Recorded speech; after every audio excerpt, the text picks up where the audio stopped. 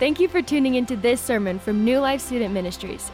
Our goal is to inspire, equip, and support our students and families with biblically rich and God-centered teaching.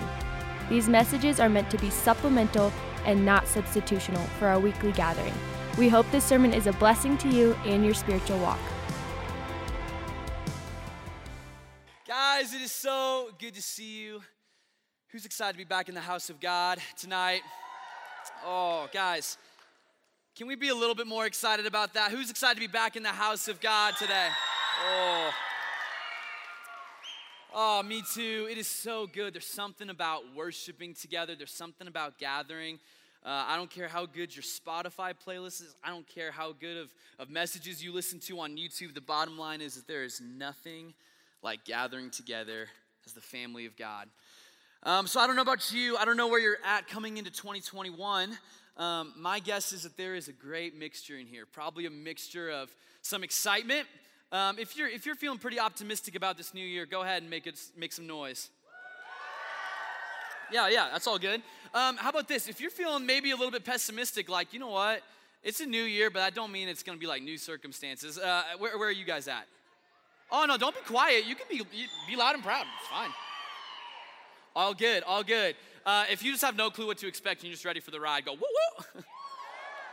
That's more my boat. Hey, here's what I want to say before we jump into the Word of God is, regardless of how you're feeling coming into this new year, here's what we're going to promise you is we're not going to give you some hyped up enthusiasm and positivity just because we think we should all be happy in here. If you're feeling a little bit pessimistic, if you're still a little bit nervous about how this year is going to go, that's okay.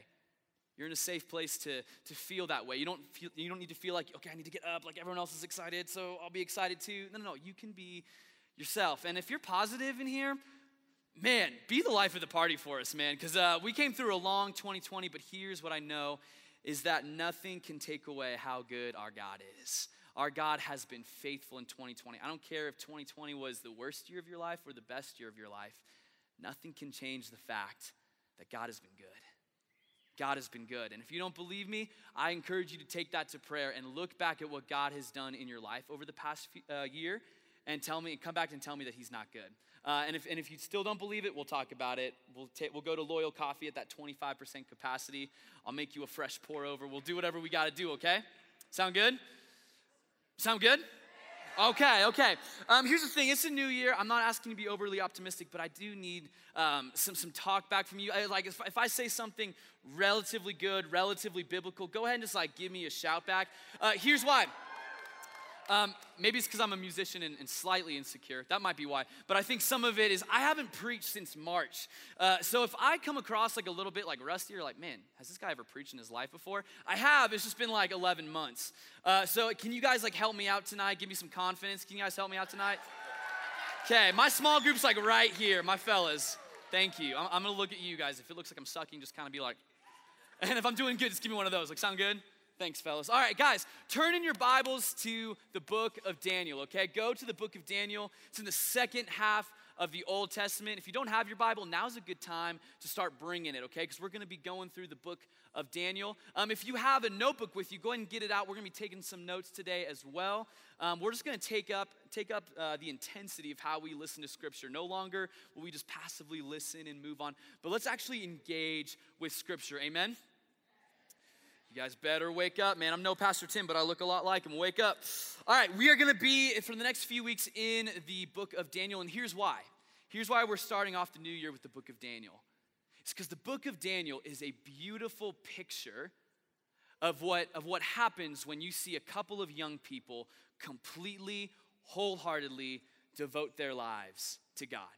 What we see in the book of Daniel is, even against the tidal wave of a Babylonian culture, we see a few young people take a stand because their God is just that worthy. Our God statement for the entire series is going to be, God is worthy. Everyone say, God is worthy.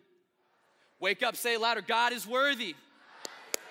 God is worthy. God is worthy of a life devoted. This series is going to have 4 movements. God is worthy of a life devoted to holiness, to prayer, to worship, and to mission. Everyone say God is worthy.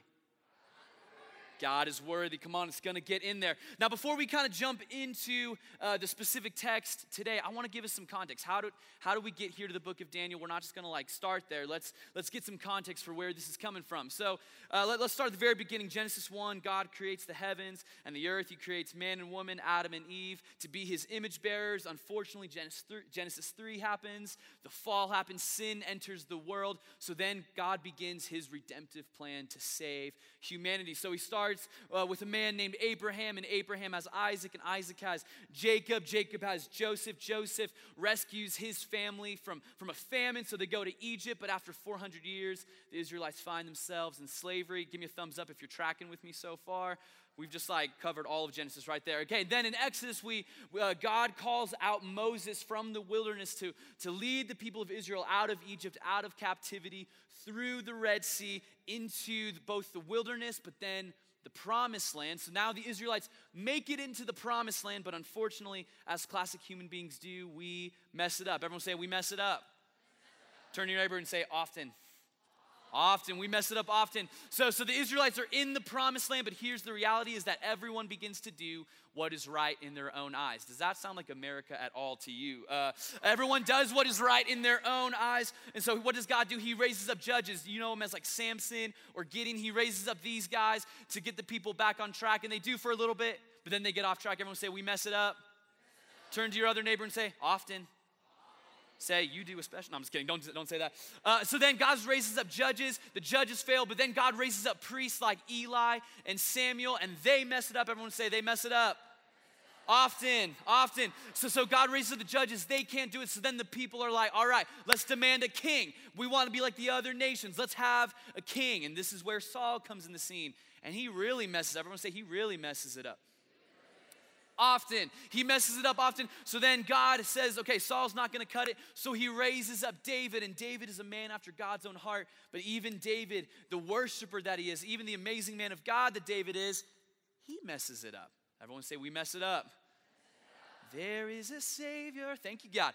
So David messes up. Then he has a son named Solomon, and he has a great, prosperous kingdom, but he messes it up, and hence a long line of kings. A lot of kings who try to bring the people back to the Lord. Kings like Jehoshaphat or Josiah come along, but then there's other kings who just suck at their job. They like fall into idolatry. They're doing all kinds of wickedness. And this is where we find ourselves in the book of Daniel. God is seeing the kings compromise time and time again, century after century. And so finally, he just allows the people of Israel to be taken into captivity by several nations. And where we find ourselves in Daniel is that the Babylonians come and they take the Israelites out of their home. It's brutal, it's bloody, it's violent, and they take some remaining Israelites into captivity. And this is where we find Daniel. Now, here's why we're camping out here. Like I said, God is raising up young people to stand against the tidal wave of culture. But let's zoom in a little bit on the Babylonian culture. You're like, what is Babylon? Like, what is this? Here's what you need to know about Babylon. Two things. One, this is a polytheistic culture. I'm going to say polytheistic. If you don't know what that means, just say, what? My voice just gave out. Say, what? Guys, I think I just sang too much. Everyone say, what? There it is. My voice lives to fight another day. So this is a polytheistic culture, meaning that they worship a whole bunch of gods. Now, we're used to seeing that in the form of a statue, but once again, could we make the case this kind of reminds us of America? I think we have a lot of idols here, idols such as the self, idols as fame, idols as maybe what political party you stand on. There are countless idols here in America. So it's a polytheistic culture, but then on the other side, it's a very self-reliant culture. What I mean by that is that the Babylonians trusted heavily in military strength. They trusted a lot in the strength of their army, the strength of themselves. And once again, this sounds a lot like America to me. I love America. I'm thankful to live in America. This is an amazing nation, but let's be honest, idolatry and self-reliance runs rampant in this nation. Can we agree on that? Can we agree on that? If you don't agree with me, let's go to Loyal. We'll talk about it and we'll hash it out over a pour over. Sound good? All right. So, but this is where I want to make the connection from then to now. See, the Bible is so relevant because once again, in a culture that is ridden with idolatry and self-reliance, God raises up young people to make a stand against the tidal wave of culture. Not for themselves, not to have great stories to tell, but so that the name of God might be glorified, so that we can see a nation shift. And I don't want to just be trying to inspire you or hype you up, but what I do see in this room are young men and young women who God is calling out starting tonight. Calling out to holiness. Devote your life to holiness. Devote your life to prayer. Devote your life to worship. Devote your life to mission. This is the call that God put on Daniel and his friends. This is the call that I believe that some of you, not all of you, but some of you are going to answer tonight. So who's ready to jump into the book of Daniel? All right, you're awake. Good. All right, here's what I need. I need 4 volunteers to help me read. We're about to go through 20 verses, y'all. So, Jones, I saw your hand. I see your hand right there in that middle section. Yeah, come on up, brother. Come on up. Yeah, come on up. Come on up. Run up. And then you right here, blue shirt. Yeah, come on up. All right, give these guys a hand and run up. All right, y'all. My voice is so tired because I was trying to sing higher than John Egan. And we all know that's a bad job. All right, so what I need you to do is each of you is going to read one slide of Daniel 1, okay? So just one slide, pass the mic. Sound good? All right, everyone, let's quiet ourselves. Everyone take a deep breath in. Breathe out and say, Holy Spirit, come. Let's do that one more time. Breathe in. Breathe out and say, Holy Spirit, come.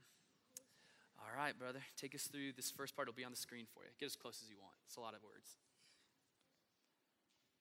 You're doing great. In the 3rd year of the reign of Joachim, king of Judah. These are some weird words. You raised your hand. You raised your hand. King of Babylon came to Jerusalem and besieged it. And the Lord gave King of Judah into his hand with some of the vessels of the house of God. And he brought them to the land of Shinar, to the house of his God, and placed the vessels in the treasury of his God.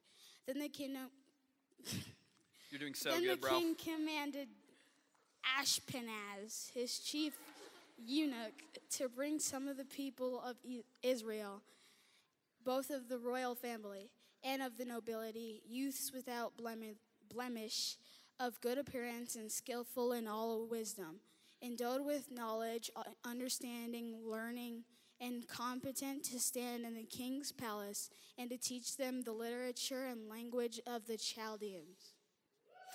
Give this man a hand. All right, let's have you go next. Go ahead. Well done, bro. Surely it gets easier from here. Surely. Go ahead.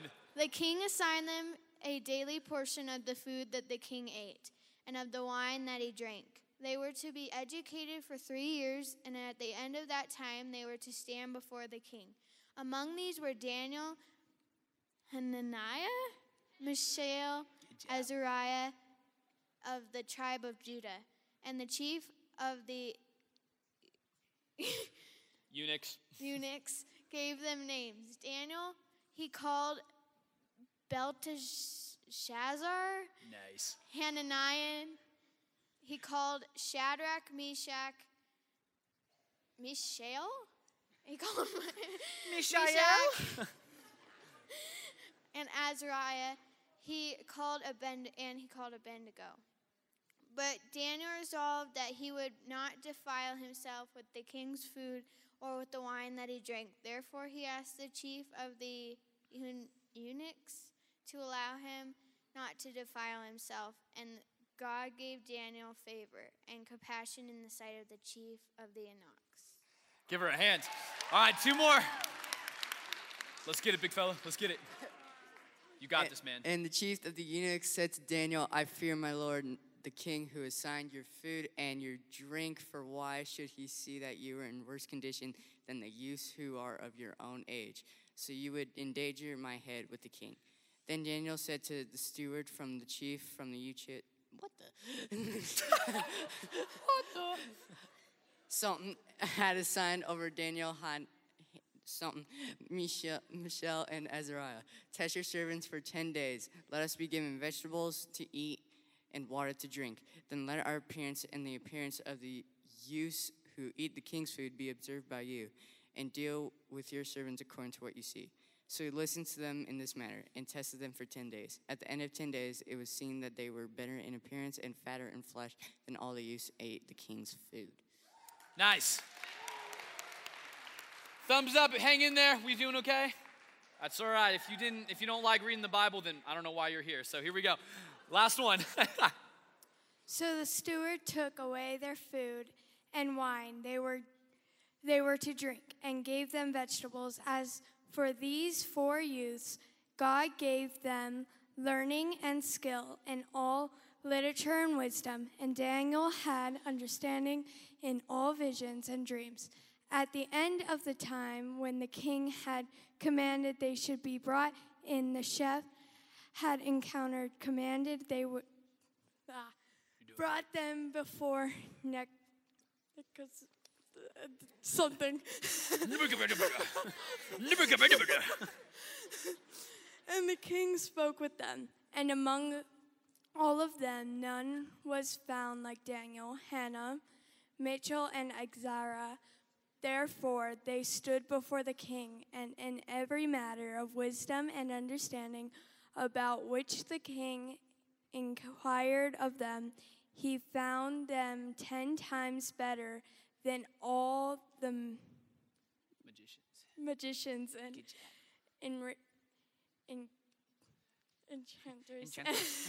Enchanters. that were in all his kingdom. And Daniel was there until the first year of the king's Christ. Give these guys a hand. Good job, y'all. Man, you guys are never gonna raise your hand again anytime I ask a question. What's he gonna make me do? All right, let me summarize that story, because that was just 21 verses. All right, so here's what happens, right? The Babylonians take the Israelites into captivity, and they're gonna get these 4 Israelite guys to adapt to the ways of the culture. But we see in verse 8 that Daniel resolved not to defile himself. And then what happens is he puts on a test. He says, okay, we're going to eat these foods, and they're going to eat these foods, and we'll see who looks better, who's operating better. So the title of my message is Spiritual Keto 101. All right, you guys ready? I'm just kidding. Just kidding. Is he going to make us fast? Absolutely. And I'm not. But what I do want to zoom in on is verse 8, how Daniel resolved not to defile himself. Now, I want to define defile, because that's not a word we use a whole lot in our everyday language. Defile simply means to make something unclean or to make something impure. And when we hear the words impure, we immediately think of the opposite, which is pure. And a lot of times when we think of pure, we think of probably sexual purity. Like we think about like our relationships or what music we're listening to or what we're seeing, what we shouldn't be seeing, like all of those things. Typically, that's where purity takes us in our mind. So we think defile, we think about purity and all of that. But actually, the scripture has a broader idea of what the word purity means. See, purity means something that's clean, that's unblemished, undefiled, something that is singular.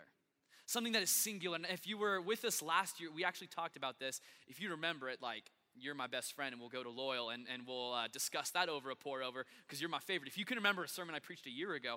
But we talked about how purity is something that's singular. We live pure lives by being singularly devoted to something. The opposite of singularity would be duality, where we're trying to, live one way in front of these people and live a different way in front of other people. And Daniel is faced with this exact same choice. Do I live in purity or impurity? Do I live defiled or undefiled? Do I live holy? Another word for pure is holy, to be set apart. This is where Daniel finds himself. Immediately, as soon as he's into this culture, the culture of many gods to worship and self-reliance, Daniel is immediately faced with the choice, am I going to allow myself to be defiled by the culture? And I would like to suggest that we have that same question before us today. In the year of 2020, when everything's going crazy, but even before 2020, y'all, some of your high schools, junior highs, are crazy. Can I get an amen? Like there's some crazy stuff that goes on. We've got friends who do all kinds of crazy things. We have sports teams, and we have theater casts. We have music bands. Like we got all this stuff. We got classrooms that are just insane. And I think we would all be lying to ourselves if we didn't think that outside of these walls of the church, but even within the walls of these church, there is impurity always fighting for our lives, always fighting for our hearts. And we have a choice. Are we going to live pure or impure? Are we going to live holy or unholy? Now, I want to zoom in a little bit about what holiness is and what it isn't, because I think a lot of us, when we think of holiness, we think of do's and we think of don'ts, but I just want to take the next 10 to 15 minutes or so and just talk through 4 simple things of what of holiness, what it is and what it isn't. So number 1 is this: holiness is a life responding to God's holiness. Now, I'm specifically using an active term there, responding. It's not holiness is a life responded to God, but holiness is something that's always happening. It's a daily decision. It's a weekly decision. It's a day-by-day thing. So holiness is a life responding to God. Here's what I mean by that. When we think about holiness, when we think about living set apart, immediately our first thoughts go to us, right? We think about, okay, these are the things like a holy person does. These are things I should do or I shouldn't do. But even at that very first step, we've already gotten it wrong. We've already gotten it wrong. If the first thing we think of in holiness is how we should live or how we shouldn't live, we've actually completely missed it altogether. You see, we are only holy because God is holy. Here's what I mean by that. Let's look through scripture for a second. When God commands his people to be holy, he doesn't just say, hey, be holy, okay? Because like you should. No, what he actually says is be holy as I am holy. So if we look throughout scripture, we have Leviticus 11:44, 11:45, 19:2, 20:26, 21:8, all moments where God tells his people specifically, be holy as I am holy. Holiness doesn't start with us. And Jesus says the exact same thing on the Sermon on the Mount. In Matthew 5:48, Jesus says, be perfect as your heavenly Father is perfect. And then later on in the New Testament, Peter says in 1 Peter 1:15 through 16, he quotes the exact same verse, be holy as I am holy. Go ahead and write those scripture references down. We've got to catch this. Holiness doesn't begin with us, so therefore holiness cannot be completed by us. If it doesn't start with us, then it's not our effort that sustains us. We've got to get this right from the very get-go. Because here's the reality. If we don't get that right, then instead of living holy, we are going to perform. And performing versus holiness are 2 really different things. You see, the culture says perform. Culture says, hey, be the best in the classroom. Hey, be the best on the field and on the court. Hey, be the most popular, have the most friends, have the most influence. Culture says perform. But God says to you, be holy as I am holy. And you're like, well, what's the difference? Here's the difference. Performance requires a draining out of who you are. You have to work so hard. You have to put in all this effort in your own strength. It's actually a life-draining thing to perform, but to live holy is the most life-giving thing you can do because you're connecting to the source of life. This is why we have to know that holiness doesn't begin with us. It cannot be sustained by our effort, and it cannot be completed in us. Let me put it this way. Let's put up that next slide right here. Holiness starts with the Father. Before there was creation, there was a holy God. And then holiness is sustained by the Holy Spirit. Galatians 5 talks about the fruits of the Spirit. This is what a holy life looks like. But we can't do that on our own. We need the Holy Spirit. And holiness is perfected and completed in Jesus Christ when he was on the cross and he said, it is finished. We've got to get this right. If we think holiness starts with us, we're just performing. But God is calling us to be holy. The second thing about holiness is this, is that holiness is a life surrendering to God. It's a continual surrender. I'm just going to go straight to the point here. Holiness requires a letting go. Everyone say a letting go. There is no holiness without a letting go. And we have a really biblical precedent for that. Think about Abraham and how God promises him a son, and he's faithful to his promise. Here comes Isaac, but no more than a few years later of Abraham having Isaac, God says, hey, I want you to sacrifice your son Isaac. And that is so uncomfortable for so many of us. I get that. That is weird. Like, why would God ask that? Here's what God wanted. God wanted 100% undivided, undualistic, singular surrender from Abraham. And so Abraham passes the test because he's willing to put his son on the altar. God didn't want a dead baby. No. God wanted a 100% access to Abraham's heart. There's a surrender required. I think about the story of Esther, right? Come on, where are the ladies at? Come on. There are biblical females as well. Come on now. Ladies, are you asleep? Oh, okay, I was just like, man, thought I was going to get a little bit more than that. Think about Esther. So God promotes her as this queen, but then all of this power that she's given, all this influence that she inherits, she ultimately has to put on the line to go before the king uninvited, unannounced, and she has to say, for the sake of her people, am I going to lay down my life to be obedient? Holiness requires a letting go. Requires letting go. I think about the New Testament. I think about Peter, who's a fisherman. Peter, James, and John. Jesus comes to them at the beginning of the Gospels and says, hey, follow me. And what do Peter, James, and John do? They don't cling. They drop their nets. They drop it all. Now like we're like, okay, that's cool. Like, I'd rather follow Jesus than be a fisherman, probably. At least that's how I would feel. But like the nets, like this symbolizes their way of life, their livelihood, all they've ever known, all their family's ever done. They're leaving their surefire way to get income. Like they're leaving all of their control, all of their security on the line and following Jesus. Think about Paul, the Hebrew of Hebrews, right? He has to lay down his influence ultimately to follow Jesus. He surrenders it all. And what does it give him? Well, it gives him a couple beatings, a couple shipwrecks, and ultimately his entire life. He's martyred for his faith. Holiness requires a letting go. Jesus says this. Jesus is no stranger to talk about surrender. Jesus says, if you want to follow me, you're going to take up your cross and follow me. And Jesus doesn't beat around the bush. He says, you can't serve both God and money. And think about this. Jesus is saying, there is no way to follow me without first letting go of any idol in your life. Make no mistake, guys, holiness, devoting your life to holiness will cost you everything.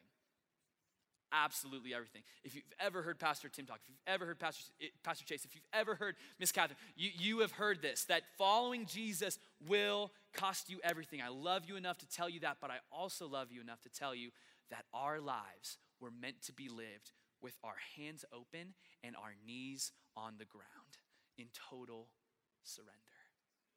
Our lives were not meant to be here. Our lives were meant to be here.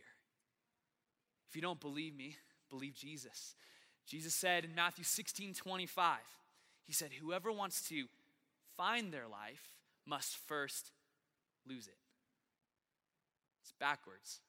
We think in our minds, oh, to find my life, I've got to achieve, I got to produce, I got to make it happen. No, Jesus says, you want to find life? Let it go. Surrender it. Think about it this way. How many of y'all just love a good roller coaster? Anyone loves a good roller coaster in here? How about skydiving? Other hand, if you've ever been skydiving or just love the idea. If you love the idea, just maybe do it. Think about this. I feel like the words of Jesus are so clear when it comes to this. I remember being a kid on a roller coaster, multiple times being on a roller coaster and thinking like, what if like this were like the singular day that the entire seatbelt just fails? Has anyone ever thought that before? Like, I know I have, where it's like, I know this thing's been running for years, but like, what if this was like the fluke? Like you know, like you're like spinning and then it's like, you just imagine like the seatbelt coming off and you're just like just yeeted across the amusement park, just gone. I don't know if you've ever thought that. My mind's gone there a couple times. I remember being a kid being like, this is it. Like, this is it. But like zoom out and think about like, can you imagine how much of your life you entrust and surrender in a roller coaster? You're like trusting this like little leather strap to like keep you from being flown thousands of feet to kingdom come. Think about skydiving. You're jumping from like a plane and attached to you is this guy you've like never met before. And you're just falling. Like you're like, your life is literally in their hands and you're like, well, like what if this guy made a mistake? Like how many mistakes do we make on a daily basis? What if this guy makes a mistake? Like that's it. Like it's done. Like that's all there is. But can we say that there are fewer greater thrills in life than a roller coaster, a good roller coaster like a skydiving? But where do we find this life? We find life, we find this thrill, we find this true like moment of like life catching up to us when we're out of control. Completely surrendered, relying on something stronger than ourselves. This is the same way it is with Jesus. He says, whoever wants to find life must first lose it. Can I be honest with you guys for a second? Can you guys handle my honesty for like a quick second? Just don't, I just don't want to hear from any of you like, oh, no one's real at church. No one tells me how it is. Like they just, no. I'm going to be honest. I'm going to be real. One of the thing that makes me the most sad in life are a bunch of watching a bunch of lifeless Christians in front of me. I call them the walking dead. Like they're walking, but they're dead inside. They're dead inside. And I'm just going to be a little bit more honest because I love you. Like, please don't hear, this isn't me like frustrated, like just getting out all my thoughts. Like, no, like this is me loving you enough to say there are so many of those in this room right now. You've been going to church your whole life. You've done the church thing. You've heard the worship songs. You know the Bible a little bit. Like, you've done the thing. Your parents do the thing. Like, you're familiar with this whole thing. But if we were to be honest, how many of us in this room are lifeless? And if you don't think you're lifeless, let me ask you this question. What are you living for? On the day-to-day basis, what are you living for? You living for you? Living for your comfort? Your next achievement? Waiting to watch the future unfold? What do you live for? Money? You fill in the blank. I don't know your heart, but Jesus does. I'm not here to hype us up. I really love you guys. I've been here now 2.5 years, getting to do life with you guys. What I long to see is a bunch of young people who gather every Wednesday night or a Tuesday small group. And I don't really desire to see like a bunch of perfect Christians running around. What I long to see though is a bunch of young people who have just completely surrendered their lives to Jesus. Whatever it costs them, they're gonna do it. Whatever it looks like, if it costs them everything, they're gonna do it. So when it comes time to worship, it's like, all right, well, I don't even care what other people think. Like, I'm just laying it all out there. Unfortunately, I don't know like if I see that. I don't see that in the church as a whole. I don't know. But I love us enough to invite us. Jesus is inviting us tonight to surrender. Holiness requires a letting go. Requires a letting go. Do you guys feel loved? Do you feel attacked? It's all good. It's all good. I love you guys enough to invite you into that because true life is found not in me being nice to you. True life is found in surrendering your life completely to Jesus. True life. For those of you struggling with depression, I know a Savior who offers joy. If you're struggling with fear and anxiety, I know a God who offers perfect peace. If you're living on empty every day saying, I don't even know why I'm here. If you don't know why your life is significant, I know a God who promises life and life to the full. And we're going to make a space here in just a second for you to talk to that God. For you guys to have a conversation. But holiness is responding to a holy God. Holiness is surrendering your life to God completely. And holiness is obeying God. It's obeying God completely. You see, holiness is not just saying no to things. You're hearing me and say, okay, so like, what do you want me to do? Like, you just want me to kind of say no to all the bad stuff? Like, what do you want me to do? Like, we're not just here to run away from a bunch of bad things. I want to pull up 2 Timothy 2:22. Paul says this to Timothy. So flee youthful passions. A lot of us got that part down. Okay, so holiness means like saying no to the bad stuff, right? No. It's fleeing from youthful passions, but it's pursuing righteousness, faith, love, and peace, along with those who call on the Lord from a pure heart. You see, holiness is not just saying no to something, it's saying yes to something.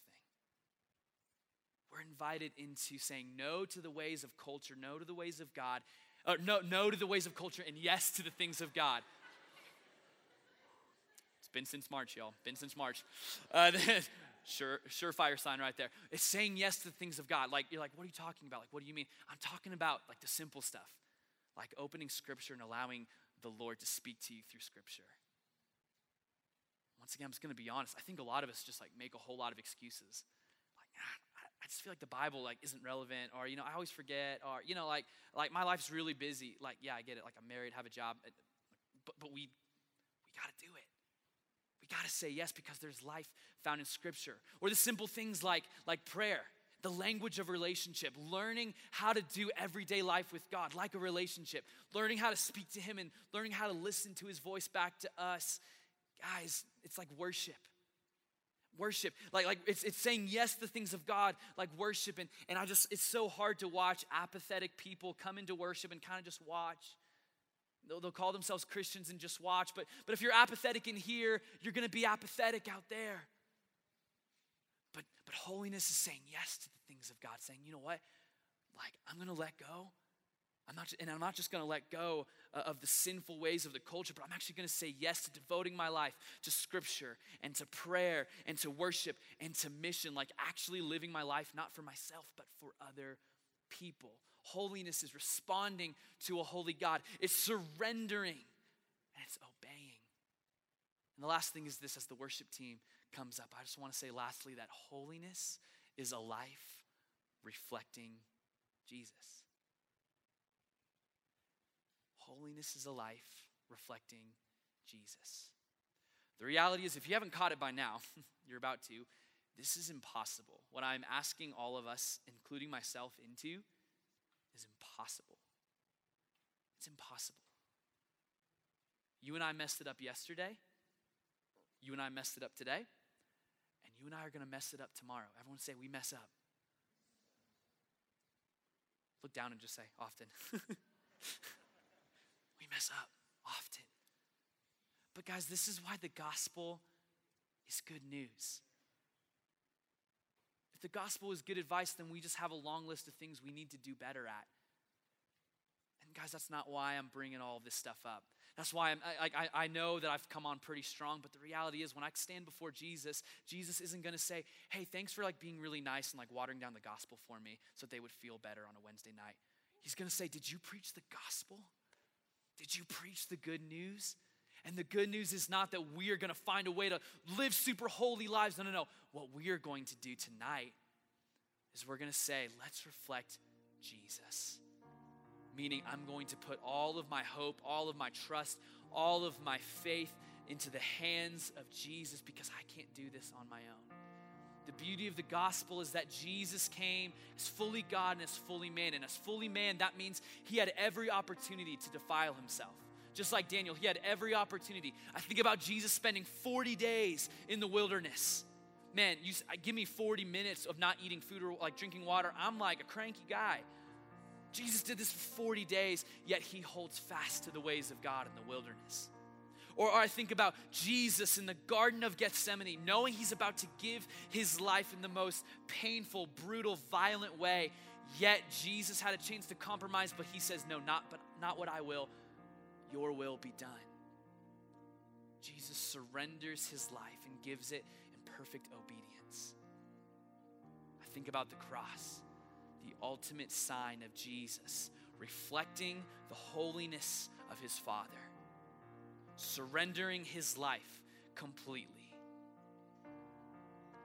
and ultimately being obedient to the Father to give his life so that you and I can have a relationship with this Holy Father despite the mistakes you have made, that I have made, that we have made. This is good news. Guys, I know holiness isn't fun. I know like this wasn't meant to be like a hype thing. Holiness is real. It requires laying down your life, but holiness is reflecting Jesus, so we lay down our lives. If what you've heard from me tonight is just, hey guys, perform a little bit better, okay? I want to see more hands raised in worship, and I want to see a little bit more scripture from you guys. No. If you've heard that, you've missed it completely. The last 25 minutes have meant absolutely nothing. But if what you hear is that we need Jesus and we need to put our lives in his hands, then you've heard exactly the heart of tonight. Can we stand to our feet right here? We've only got a little bit of time, but I want to make a really, really clear invitation tonight. Tonight is not about a New Year's resolution, a spiritual resolution. Tonight is not a night to hype you up. Tonight's not a night to be like, all right, let's get it. Like, we're going to be holy. Tonight is a night for our hands to be open and our knees to be on the ground. It is time for us tonight to reflect our holy God, to respond to our holy God by surrendering all that is not of Jesus, by taking up our cross, by being obedient, and ultimately reflecting the life of Jesus. Tonight's simple. Simple. Tonight's a night to invite you to recommit your life to following Jesus. Holiness is such a churchy term sometimes, so let's make it really practical. What I'm inviting us into tonight is to follow Jesus completely, 100%, undivided, with purity. There's a singularity to it. And I'm not blind, I'm not ignorant. I know so many of you, and the reality is a lot of you are like, this guy's just extreme, or man, you don't know my story. Like I tried the Christian thing and it was a letdown, or it was boring, or I tried it to pray, nothing happened. I get it. There's gonna be a lot of you who couldn't care less about what I say tonight. And that's okay. That's okay. I'm not here to convince you. I'm not here to manipulate you. I'm not here to twist your arm and be like, just follow Jesus, please, like to make me feel better. Ignore me. You can ignore me. You can ignore this. You can hate all of this. Go ahead and try the world. Go ahead. You can try and live for yourself. Go ahead and try and live for money. Go ahead and try and live for that next relationship. Go ahead and try and live from achievement to achievement. Maybe 10 years from now, you'll see that all is lifeless, and maybe you'll see that all is empty without Jesus. Maybe some of you have already experienced that. All is lifeless and all is empty without Jesus. But tonight, the invitation is whoever wants to find life must first lose it. Daniel resolved not to defile himself, so he laid down his life. He surrendered it and changed the course of a nation. So this is what we're going to do. We've only got a couple minutes left. We got to go quick. We're not going to do this in a hype sort of way. We're not going to rile anybody up. This is just a moment between you and Jesus. If you want to be real honest with yourself, I want all of us to close your eyes. Close your eyes. Instead of asking, Jesus, am I a good person? Am I performing well? No. Here's all I want you to ask. Jesus, am I living in the fullness of life right now? Am I living for you on a daily basis? Is my chief end goal and desire to glorify you or to please myself?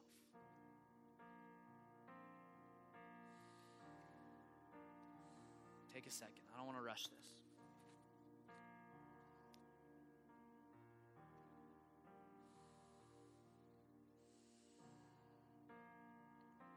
My guess is that there's several people tonight that would say, you know what, I've been a Christian for so long, but I identify with that lifeless Christian thing, the Walking Dead thing. Like I feel like that's me. I'm not going to ask you to raise your hand.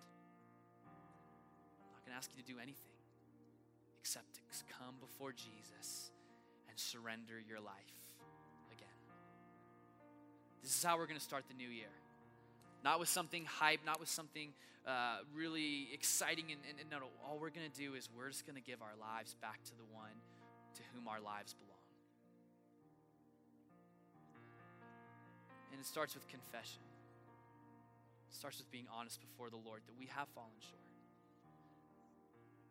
So if you just want to be honest, if you want to be real, here's what I want you to do. Out loud, verbally, we're going to pray this prayer of confession together. And this is our first sign of saying, Jesus, you know what? I've been living for myself, and I'm laying it down tonight. Surrender starts with confession. That's why we pray this prayer every week. So can we pull up the prayer of confession on the screen? I just want us, if you believe it, I don't want you just to read empty words for you, but if you mean these words, let's pray it together. Most merciful God, we confess that we have sinned against you in thought, word, and deed, by what we have done and by what we have left undone. We have not loved you with our whole heart, and we have not loved our neighbor as ourselves. We are truly sorry, and we humbly repent. For the sake of your Son, Jesus Christ, have mercy on us and forgive us, that we may delight in your will and walk in your ways to the glory of your name. Amen. Brothers and sisters, the good news. Yeah.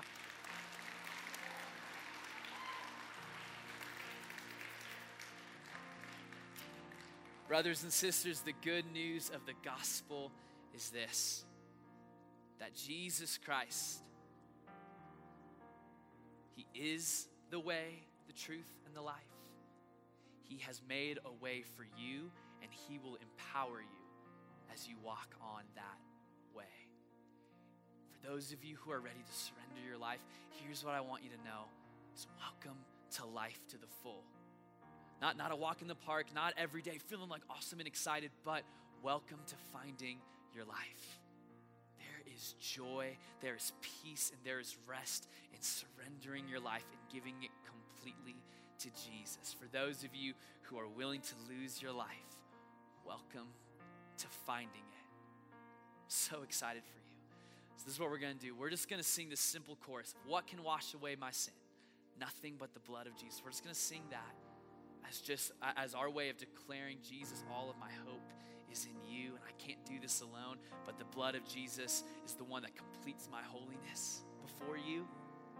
We're going to sing that, and then after this, here's what I want you to do. For those of you who said, you know what, I made a decision today to follow Jesus again in a fresh way, here's what I want you to do. We're not going to do any altar call or anything like that. All I want you to do is I want you to find your small group leader, or if you don't have a small group leader, find a leader in this room, and I just want you to tell them simply, hey, I just responded today, and I'm ready to give my life to Jesus in a new way. What they're going to do is they're going to encourage you, they're going to pray for you, and they're going to walk with you. They're going to walk alongside of you, so you don't have to do this thing alone. But before we go to that second step, can we fix our eyes on Jesus? And as a way of surrendering to him, saying we're going to live for Jesus and not ourselves, can we just sing this simple chorus? What can wash away my sin?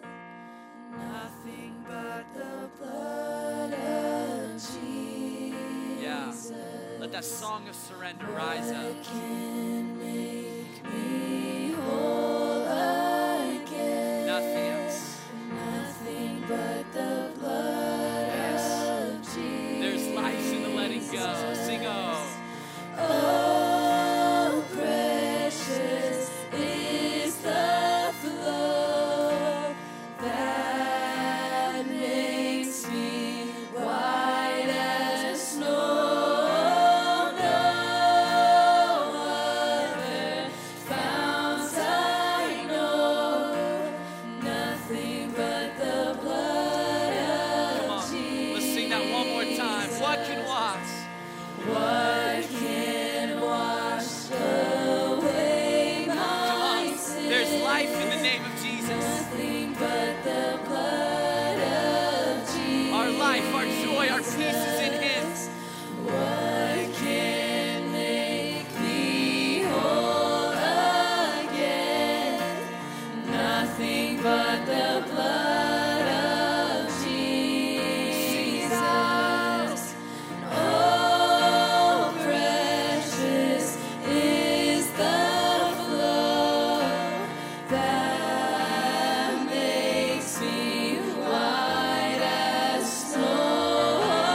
No other fount I know, nothing but the blood of Jesus.